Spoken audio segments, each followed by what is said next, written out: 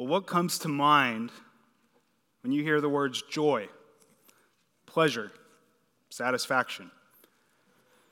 For some of you of a certain age, the lyrics to the Rolling Stones song "Can't Get No Satisfaction" instantly come to mind. Some of you don't know who the Rolling Stones are. Maybe for you, joy, pleasure, and satisfaction feel as elusive as it did and does for Mick Jagger. You know it's out there, you just don't know where to find it. The point is, we all want to be satisfied. We all want to experience the pleasures of life. But where do we find it? Is it in money? The right job? The right spouse? More sex? More success? Is it in making the most of this life? What Robin Williams' character, Mr. Keating, told his students to do in the movie Dead Poets Society. Carpe diem. Seize the day, boys. Make your lives extraordinary. Is it to strive, to seek, to find, and not to yield, as poet Alfred Lord Tennyson once wrote? What's the path to lasting joy, pleasure, and satisfaction? Well, our sermon passage this morning helps us with the answer to this ever-pressing question. So if you've got a Bible, go ahead and turn to Psalm 16. If you don't have one, you can find Psalm 16 on page 9 of the worship guide you got on your way in. Now, Psalm 16 is a glorious psalm. On its own, it is a majestic body of work, arguably one of David's finest and most famous psalms. But what adds to its beauty is the way David's been whetting our appetite for it. In Psalm 14, David reflected on God's diagnosis of humanity. We're all fools. None of us is good. In Psalm 15, David gives us a snapshot of this blameless man who dwells with God on his holy hill. Thankfully, there is one who is good, but we're not him. And then in Psalm 16, David leads us straight to the fountainhead, the source of all true goodness and blessing. It's as if David's saying to us, yes, I am a fool. I'm not good, and I'm not the man that's described in Psalm 15. Therefore, Psalm 16, I'm going to the one who is good and taking refuge in him. So David's been laying the groundwork for us to Psalm 16 all along. In fact, he picks up right where he leaves off in the last verse of Psalm 15. What does it look like to never be moved? That's Psalm 16. So Psalm 16, a miktam of David. Preserve me, O God, for in you I take refuge. I say to the Lord, you are my Lord. I have no good apart from you. As for the saints in the land, they are the excellent ones in whom is all my delight. The sorrows of those who run after another god shall multiply. Their drink offerings of blood I will not pour out or take their names on my lips. The Lord is my chosen portion and my cup. You hold my lot. The lines have fallen for me in pleasant places. Indeed, I have a beautiful inheritance. I bless the Lord who gives me counsel. In the night also my heart instructs me. I have set the Lord always before me. Because he is at my right hand, I shall not be shaken. Therefore, my heart is glad, and my whole being rejoices. My flesh also dwells secure. For you will not abandon my soul to Sheol, or let your Holy One see corruption. You make known to me the path of life. In your presence there is fullness of joy. At your right hand are pleasures forevermore. Now, the superscript attributes King David as this psalm's author, which Peter and Paul both affirm in the book of Acts, which Mario read for us earlier. But what's not clear to us is the immediate setting out of which these words are born. But whatever the situation is, what we see is David exemplifying a deep and abiding trust in God. Structurally, the psalm breaks down into two broad sections. Verses 1 to 8 make up the first section. They show us what it looks like to take refuge in God and why we should. And then verses 9 to 11, they make up the other section.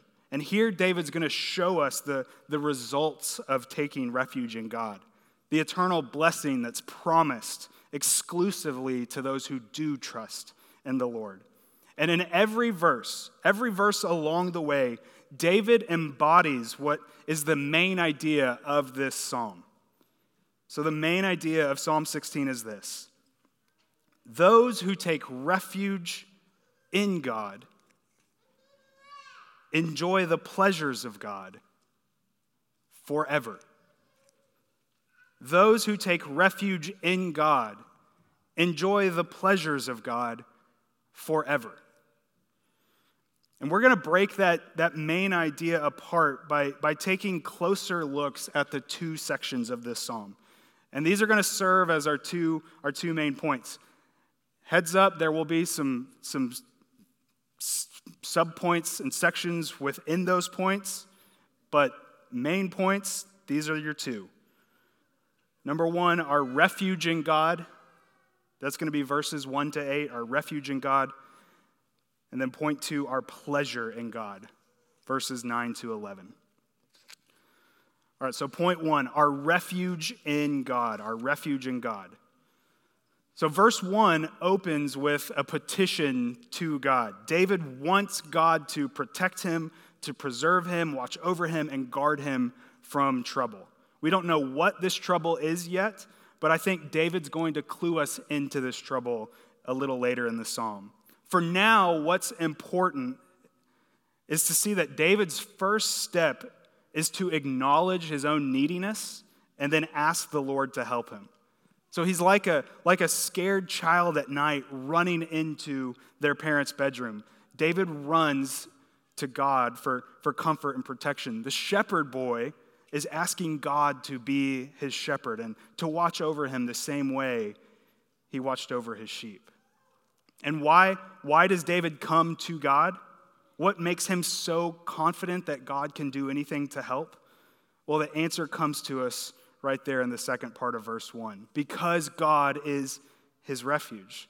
This is what we see David unpack in the rest of verses 1 and 2. David commits himself to God for preservation because God is his refuge, because God has established his covenant with him, because God is strong enough to preserve him.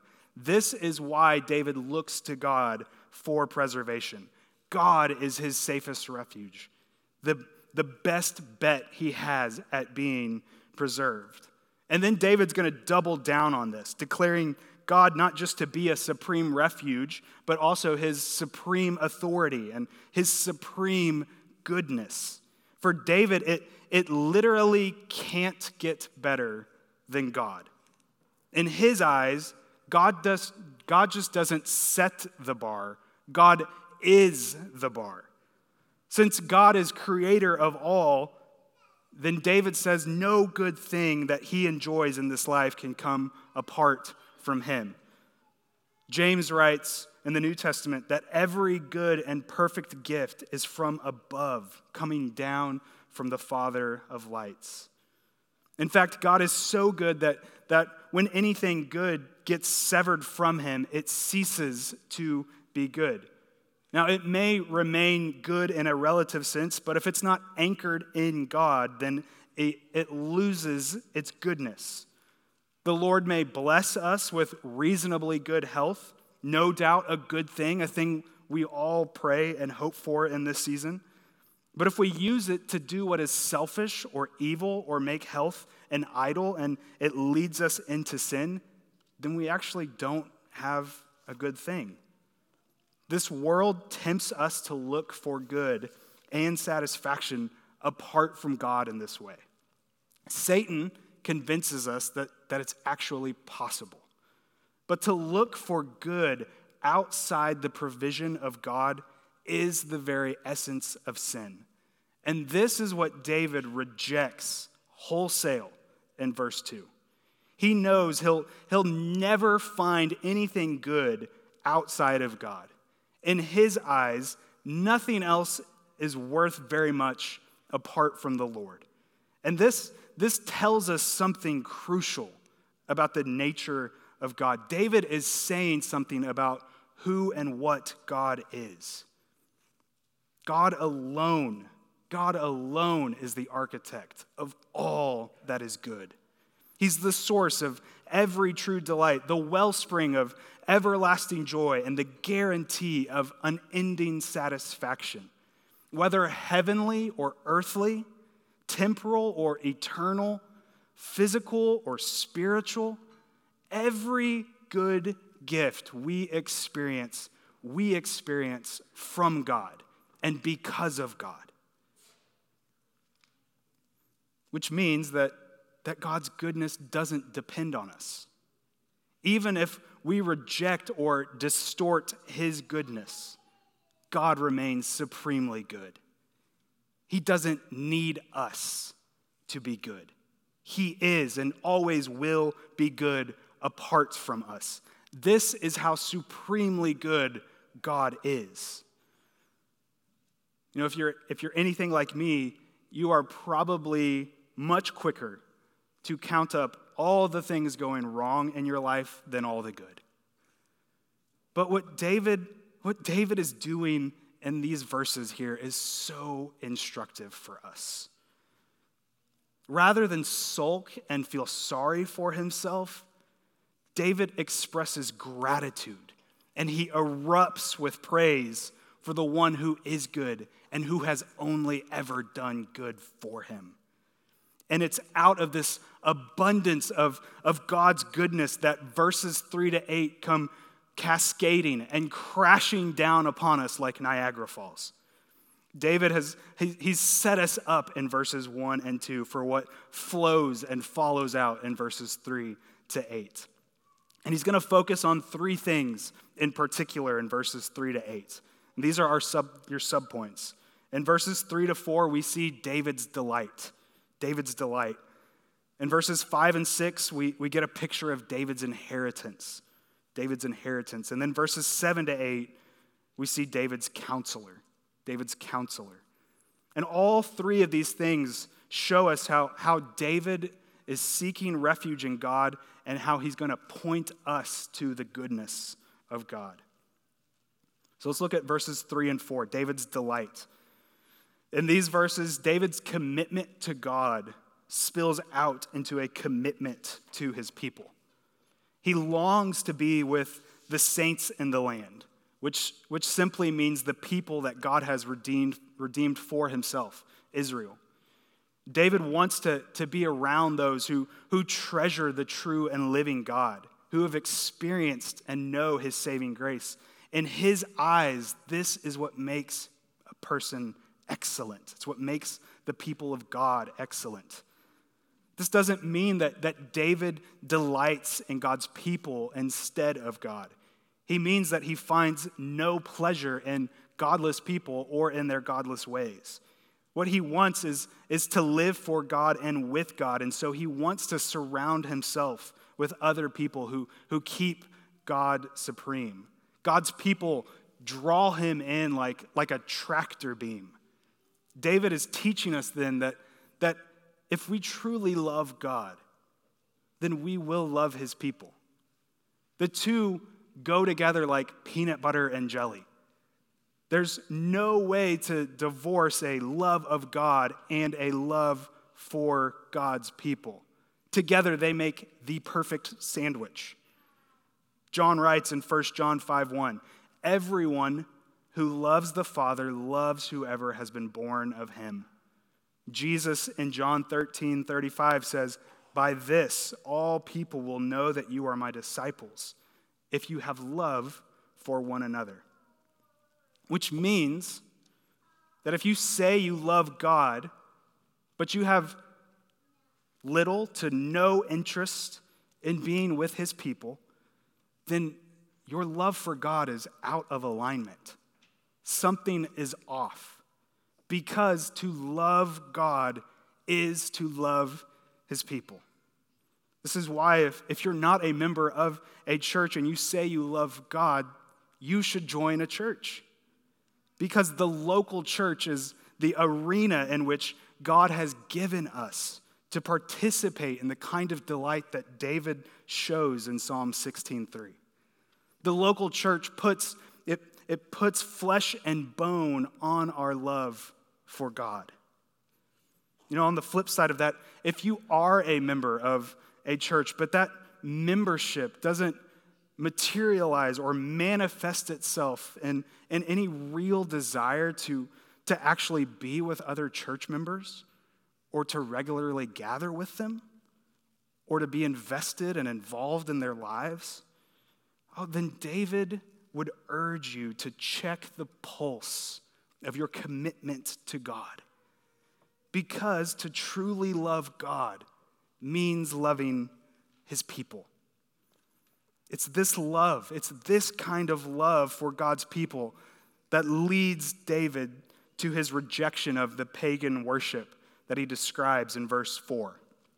What he put positively just a minute ago in verse 3, he now puts negatively in verse 4. He loves God and his people so much that he won't even dare think about cheating on them. So he says no to the multiplying sorrows of the world and yes to the sure and certain safety of the Lord, because he knows to say no to God means certain misery and disaster. You remember the movie Gremlins? We all remember the movie Gremlins, right? Gizmo looks all adorable and harmless. But what happens if you feed him after midnight or he gets wet? He multiplies into all these horrible monsters whose only objective is to wreak havoc, destroy, and kill. And that's basically what David is saying happens when we seek refuge in something other than God. God guarantees safety, multiplying blessing upon blessing upon blessing upon blessing upon his people. But the pleasures of the world, though they look harmless, they only bring havoc, multiplying sorrow upon sorrow upon sorrow upon sorrow upon our heads. Friends, the world is just not worth it. It's just not worth it. The most foolish thing that you and I could ever do is exchange the all-satisfying love of God for something that will only heap misery upon our heads in the end. It would be like handing your life savings over to Bernie Madoff and trusting him to invest it for you. Or like asking the waiter at Ruth's Chris to take back the choicest cut of steak you just ordered and instead bring you a plate of Twinkies. Don't take the bait that this world is offering you. Don't take it. Sin may look good, but Satan is hiding a hook of shame, misery, sorrow, and loss that will certainly follow and multiply. Instead of choosing the world to be your portion, choose this God. This is what we see David doing in these next set of verses 5 and 6. Here he turns our attention to his inheritance. In these verses, David rests content in all the blessings that the Lord has secured for him. This is what's expressed in those 4 words that stand out in these verses: portion, lot, lines, and inheritance. These words point us back to the time when Joshua divided the land by lot with these clear boundary lines that marked out the borders of Israel's land. This land was the people's inheritance that was to be passed down throughout the generations. And the land was highly valued in their eyes because it had been given to them by God. And it pointed to the reality that they were, in fact, God's people and that they were to dwell with him in his home. But the land itself, as important and as significant as it was, wasn't what made the inheritance so beautiful. The even greater heritage was living in the very presence of God himself. This is what the tribe of Levi experienced. They were the one tribe who did not receive a portion of land. God said to the Levites in Numbers 18:20, "You shall have no inheritance in the land, neither shall you have any portion among them. I am your portion and your inheritance among the people of Israel." So the priests and the Levites, they didn't have the security of their own tribal area. They had to rely on God for their safety. So what David is doing in these verses is laying claim to that same kind of nearness and security with God. He lays claim to something even greater than the land. He lays claim to God himself. That's why he runs to God for refuge and not a piece of property or a bunch of possessions. He knows that living in God's presence provides him with more security than physical land could even come close to. The promised land would be conquered and the people would be exiled, but God would never leave or forsake them. That's the portion, cup, the lines, and the inheritance that David is taking up in these verses. It is God himself. Brothers and sisters, God is the greatest blessing he can give us. God is the greatest blessing he can give us. In him, the lines always fall for us in pleasant places, and we have a beautiful inheritance. If God gave you all the pleasures of this world, if he gave you heaven on earth, but he did not give you himself, would you be satisfied? No. In caps locks, highlighted, bold letters, no, you would not be satisfied. Even if you had everything, you would have nothing without God. But with God, your cup always overflows and your inheritance never runs out. If you're in Christ, if you are here this morning and you've repented of your sins and you've trusted in Jesus, just stop for a moment. Just stop and consider all the spiritual blessings that have been given to you by God in the Son. In him, God has forgiven your sins. He has removed them as far as the east is from the west. The sin that once prevented you from dwelling in his presence has been put away forever. In Christ, you've been justified. The righteousness that you once lacked, you now possess. And you now have access to the Father through the Son. And not only that, now you will be glorified with him, enjoying his presence, delighting in this beautiful inheritance forever. God has not blessed you with a bunch of stuff. He's blessed you with himself. The Lord himself is our good. He is our good. That is where all of our confidence, all of our hope should be aimed. This means that no matter what happens, if your health fails you, your reputation is slandered, your family abandons you, your spouse disappoints you, your job doesn't fulfill you, your expectations are not met, your very life plundered. Even if all of these things happen to you, the lines still will have fallen for you in pleasant places. Because in Christ, you possess an inheritance far better than this life and anything it could ever offer you. In him, you are always fenced in by God's sovereign goodness to you. And the lines The lines he draws up for us are even better than the ones we would draw up for ourselves. That's how good he is. That's how absurdly, supremely good he is. That even when the lines don't seem to make sense to us, they're good, they're pleasant, and we can trust him. And this is the kind of unshakable confidence that we see David embody and explode with in verses 7 and 8. Here, David turns our attention to his counselor. So David, he continues to set his gaze on the goodness of God in these next verses. But now he takes us deeper, even into a new dimension. In God, David finds a wonderful counselor who instructs him with his word and never abandons him.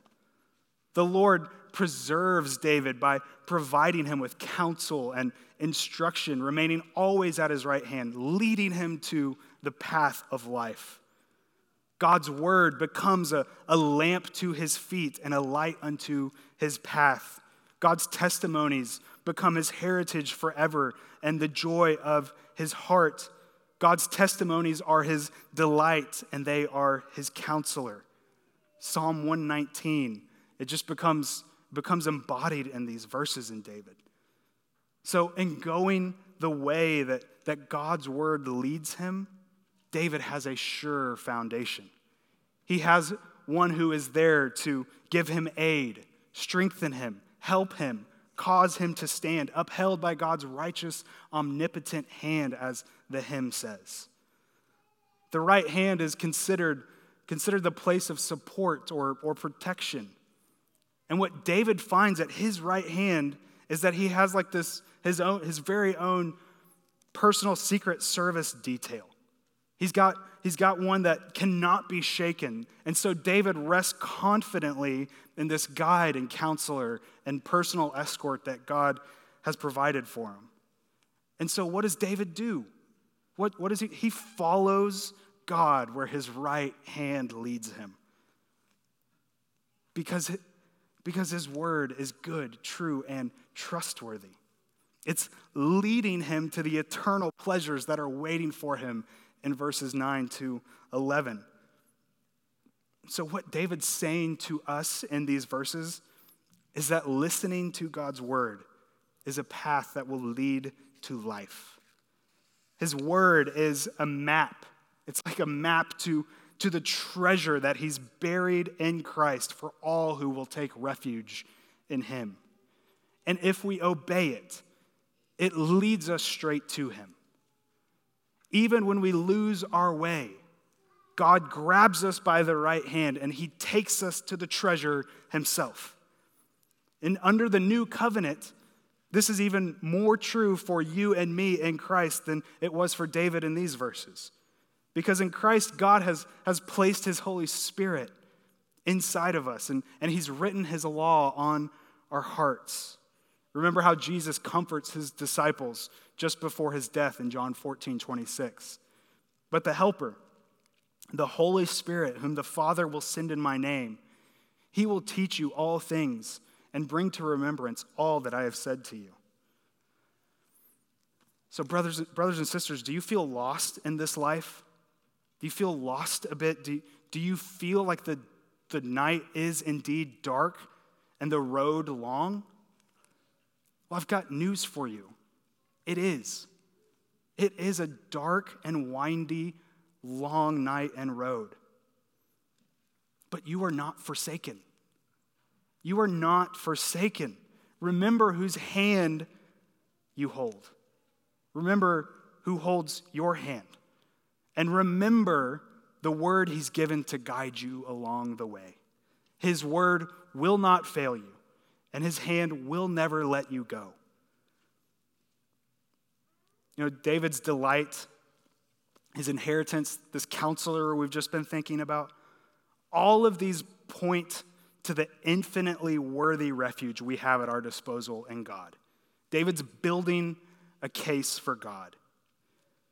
Are you beginning to see how infinitely blessed we are when we take him to be our chosen portion?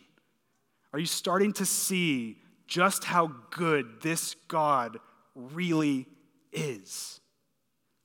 I mean, it can't possibly get any better than this, right? If Psalm 16 ended right here in verse 8, God would have done enough to prove himself worthy of all of our trust. But verse 8 isn't where the psalm ends. There's more. There's always infinitely more when we take refuge in this glorious God. And this leads us to our next point. Our next point, the pleasures of God in verses 9 to 11.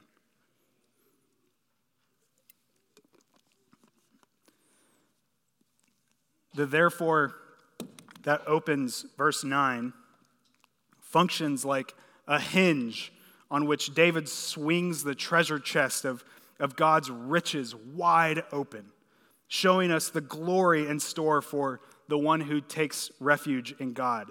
It signals the result of verses 1 to 8. Because David has sought refuge in the Lord, the pleasures God described in verses 9 to 11 are his. They now belong to him. These are the pleasures of God that the people of God are going to get to experience. And David zeroes in on three dimensions of divine pleasure, all of them working together to further bolster our confidence in God and build the case for his trustworthiness. In verse 9, David enjoys the experience of God's peace. He gets God's peace in verse 9. And then this is going to lead him to the experience of God's power in verse 10. And then finally, he's going to experience God's presence, God's very own presence in verse 11. So let's look at verse 9 and that first dimension, God's peace. God's peace. In verse 9, David erupts with gladness at all the ways that God's proven himself faithful in all the verses prior. He's overwhelmed with praise, delight, and a deep, pervasive joy. It's an all-consuming kind of joy that swallows him up whole, swallows up his whole being. From his head to his toe, David feels the peace of God surround him. The very thing he prays for in verse 1, he now experiences in verse 9. His flesh dwells secure. David is not shaken by his circumstances. The storm of his life has not sunk the ship he sails in. He's experiencing the pleasures of God's peace. And that peace becomes his gladness. This is the result of taking refuge in God. And why is this the case? Because no one is more mindful of our needs or generous with his provisions of peace than God. He knows our hearts get troubled, that our circumstances make us weary, that we are weak and riddled with fear and anxiety. And yet God promises us peace, and when we take refuge in him, he always delivers it. This is why the Prince of Peace, Jesus Christ, in Matthew 11 says, "Come to me, all who labor and are heavy laden, and I will give you rest. Take my yoke upon you and learn from me, for I am gentle and lowly in heart, and you will find rest for your souls. For my yoke is easy and my burden is light." In Christ, we see that God's very desire for us is that we find rest, security, calm, and peace in the refuge that he alone can provide. This is God's very heart for his people, that we come into him and out of that storm. His desire for this is even stronger than our very own desire for this. He wants us to feel his peace. He wants us to feel that so much that he will be the one who walks into the teeth of all of our storms and then silences them. This is the kind of peace that God wants us to experience, the kind of pleasure that he wants us to feel. And it's the kind of peace that he alone provides and that we get to enjoy when we seek our refuge in him.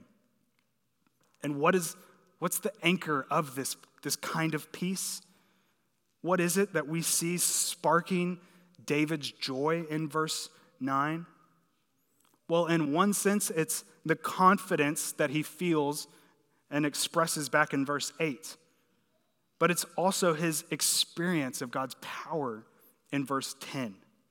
That's what the 4 in verse 10 is signaling. Right? David experiences God's peace because of what he's confident that God's power over life and death will mean for him, what it's going to do for him. And then verse 10, it also answers the question that David kind of left us hanging with in verse 1. What David wants God to protect him from is death. He wants God to preserve his life. Sheol is the place of the dead. It's the grave. And corruption refers to the bodily decay of those who go to it. So what David wants is God to preserve his life. David doesn't want God to abandon him to death, and he's confident that God won't let that happen. He expects God to preserve him and to be his refuge forever, even in death. But how does David know this? How can he be so confident? Well, because he knows the one he's taking refuge in is the only one who has power over death. And here's what I mean. David knew that death was coming for him. That's what the prophet Nathan told him in 2 Samuel 7, verses 12 to 13. That he would die and lie in the grave with his fathers. But David was also told that God would put one of his descendants on his throne, a king even greater than David, whose kingdom would never end. There would be no burying this king. Instead, this king would be the one burying death, which is why Peter and Paul in Acts pick up Psalm 16 and apply it directly to Jesus and not David. They didn't understand David to be the fulfillment of Psalm 16. Instead, what they say David is doing is looking forward to the true Messiah, the Holy One who would kill death before death could turn him to dust. David, he's looking down the corridors of salvation history, and what he sees is Jesus living out Psalm 16. He sees Jesus walking out of his tomb alive, and so he speaks these words for Jesus. And so as David looked ahead and saw Jesus conquering and crushing death, he believed that somehow God's power would rescue his own body from the grave through this Messiah who would put an end to death forever. He knew that Jesus' own victory over death was somehow connected to his own. He didn't quite know how to connect all the dots, but he knew that God would connect the dots through this coming Messiah. But here's the glorious reality for us today. Jesus didn't just give himself over to death for David's sake. He also gave himself up over to death for us, for our sake.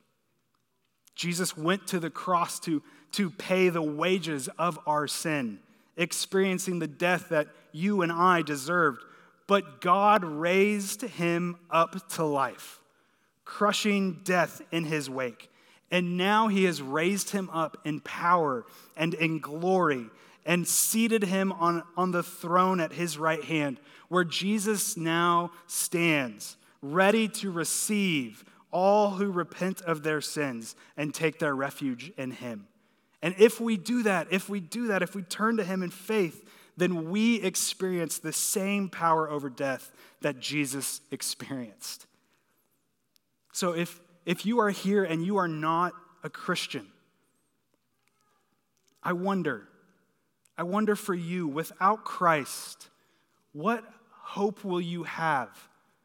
What hope will you have when death's cold grip comes for you?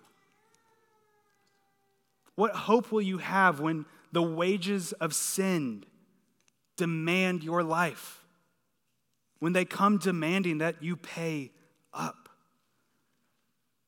This kind of victory over the grave, it can only be found in the one who walked out of his. So friend, if you are here and not a Christian, repent and believe. Turn from your sin and live. And if you are a Christian, brothers and sisters, you got nothing to fear.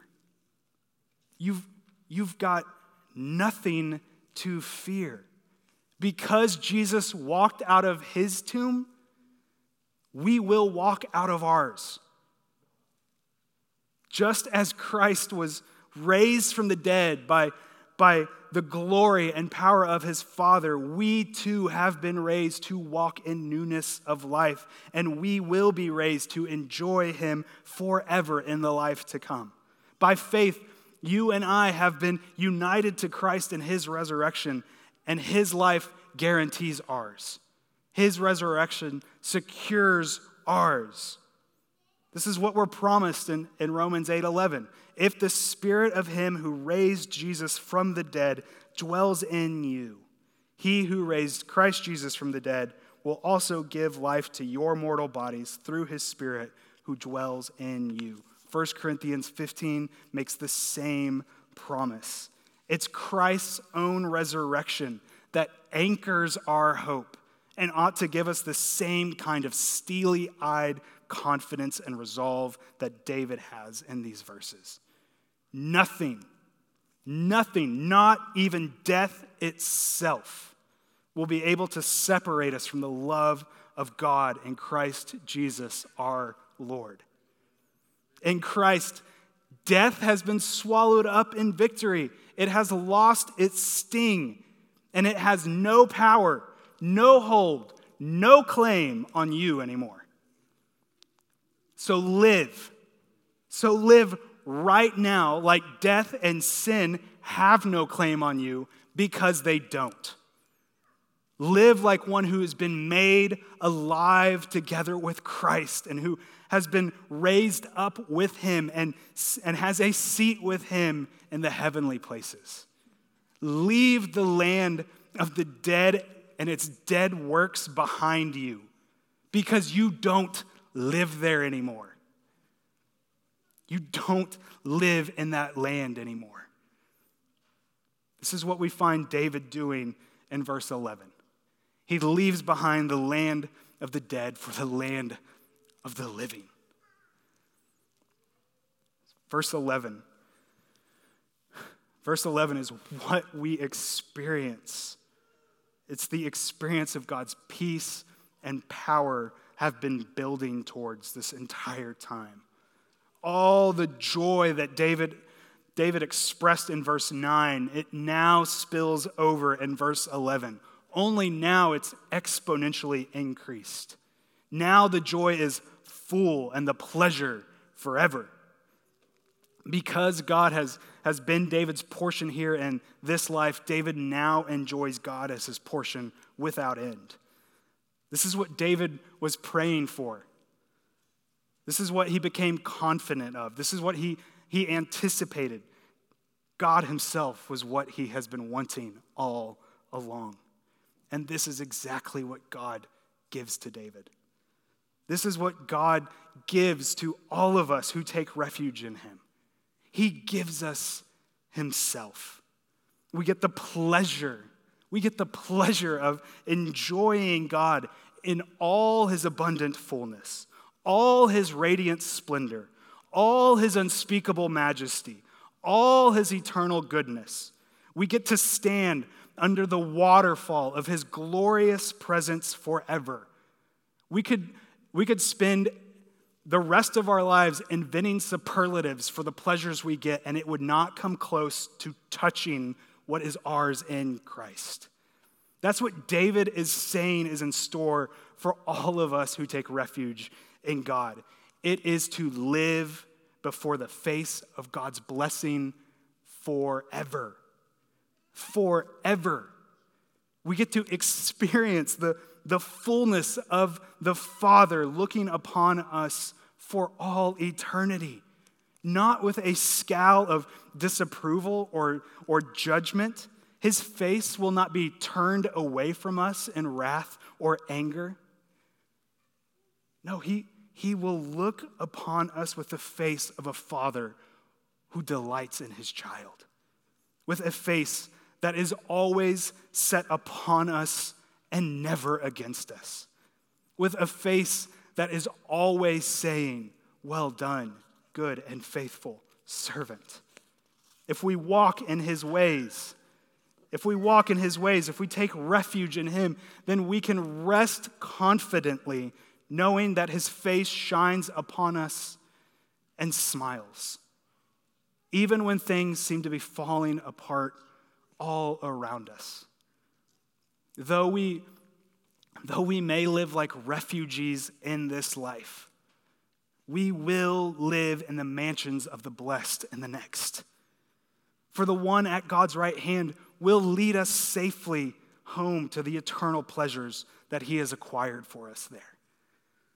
Jesus is, after all, the one seated at the Father's right hand, eternally enthroned and forever experiencing the fullness of joy that was set before him. And in him, and only in him, we will share in that same joy. We will swim in that same ocean of infinite pleasure that King Jesus is swimming in right now. In the coming age, brothers and sisters, we will spend eternity diving deeper and deeper into the infinite ocean of God's kindness to us in Christ.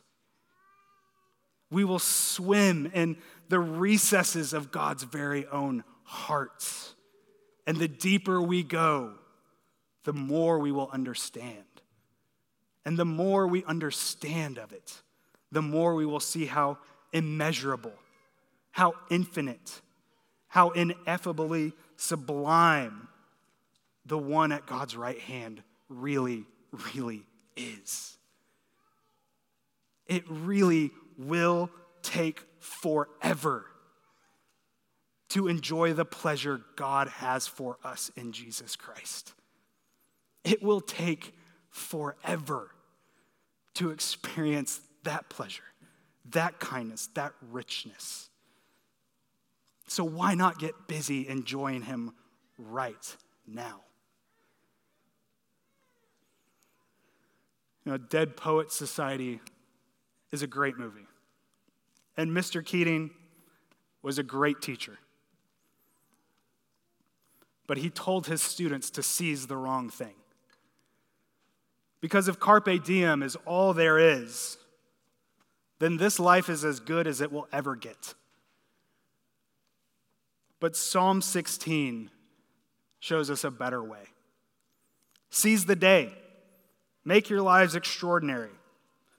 That's what Mr. Keating said. But not David.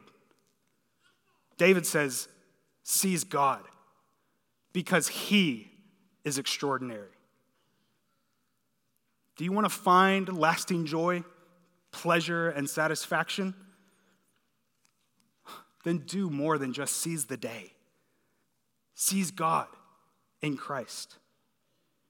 If you don't, then this life will be the best it ever gets for you. But if you do, if you take refuge in this God, oh, well then, brothers and sisters, you won't believe what our King has in store for you in the age to come. But you will have plenty of time to to find out. For the one who takes refuge in God will enjoy the pleasures of God forever. Let's pray.